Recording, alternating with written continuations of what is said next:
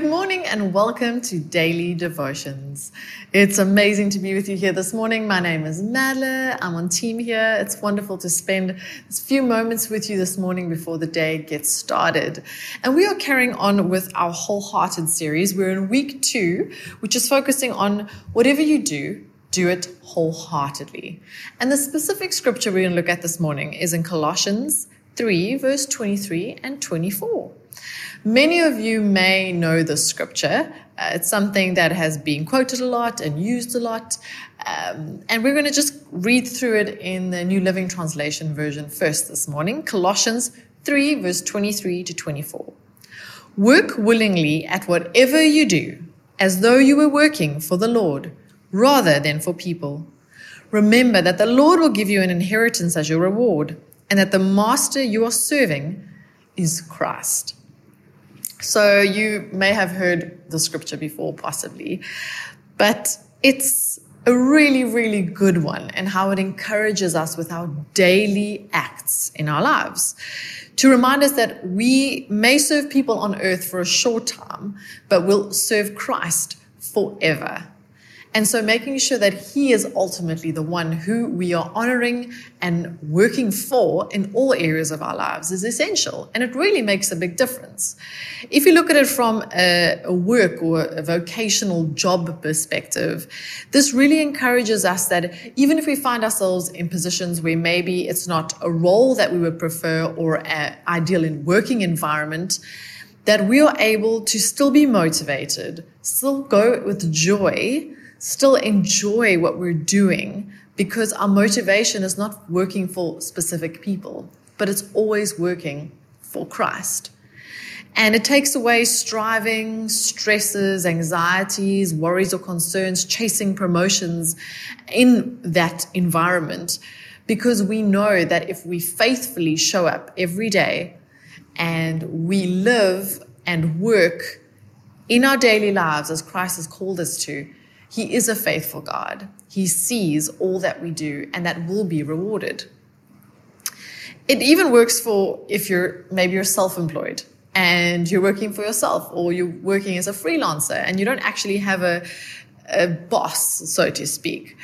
It's essential to view Christ as that overall figure in our lives, because it really motivates us and changes the way that we do things, the way that we handle leave days, sick days, co-workers, budgets, income, the way we treat our clients. All of those things are affected when we realize that we are doing it for God and not for man, not for a human. The wonderful thing about this verse, though, is that it's not just referring to our vocation or our jobs. It incorporates all aspects of our lives, that we're able to honor God in all ways that we do things.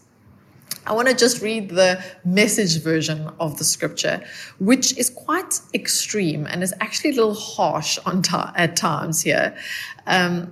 From Message version in verse 23 of Colossians 3. And don't just do the minimum that will get you by. Do your best. Work from the heart for your real master, for God, confident that you'll get paid in full when you come into your inheritance.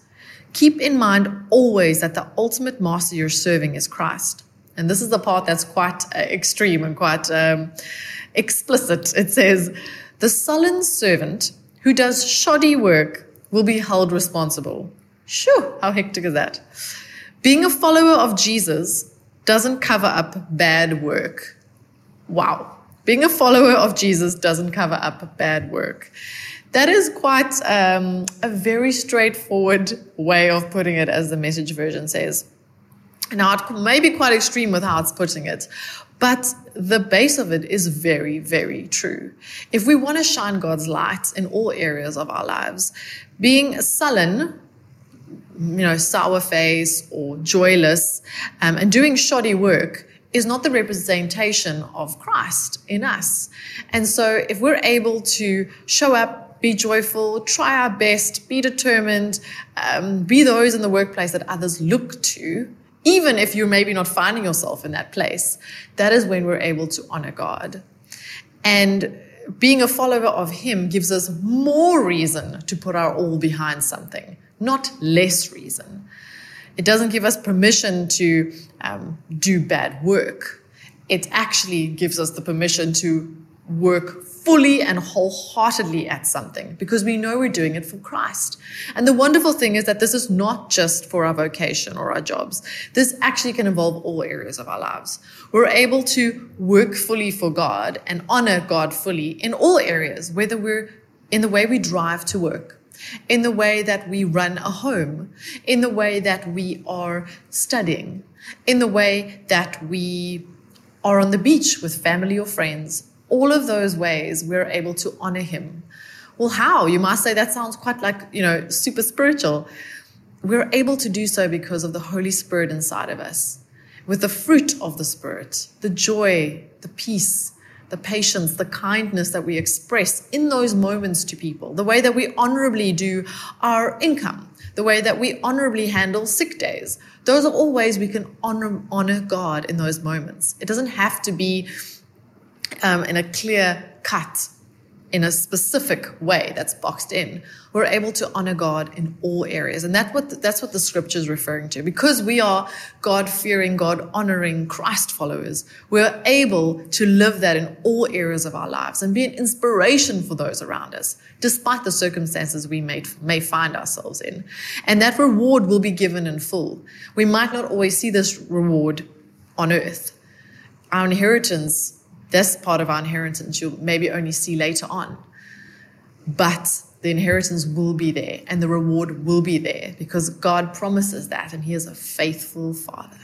So I really hope that encourages you today to go out there and to honor God with whatever you are tasked to do with today. Whatever conversation you're going to have, whatever you're going to be driving in a car, or what meeting you're going to have, or the child you're going to look after, whatever it is you're going to do, I pray that you will do it fully honoring God in whatever way that he has laid out the path for you today.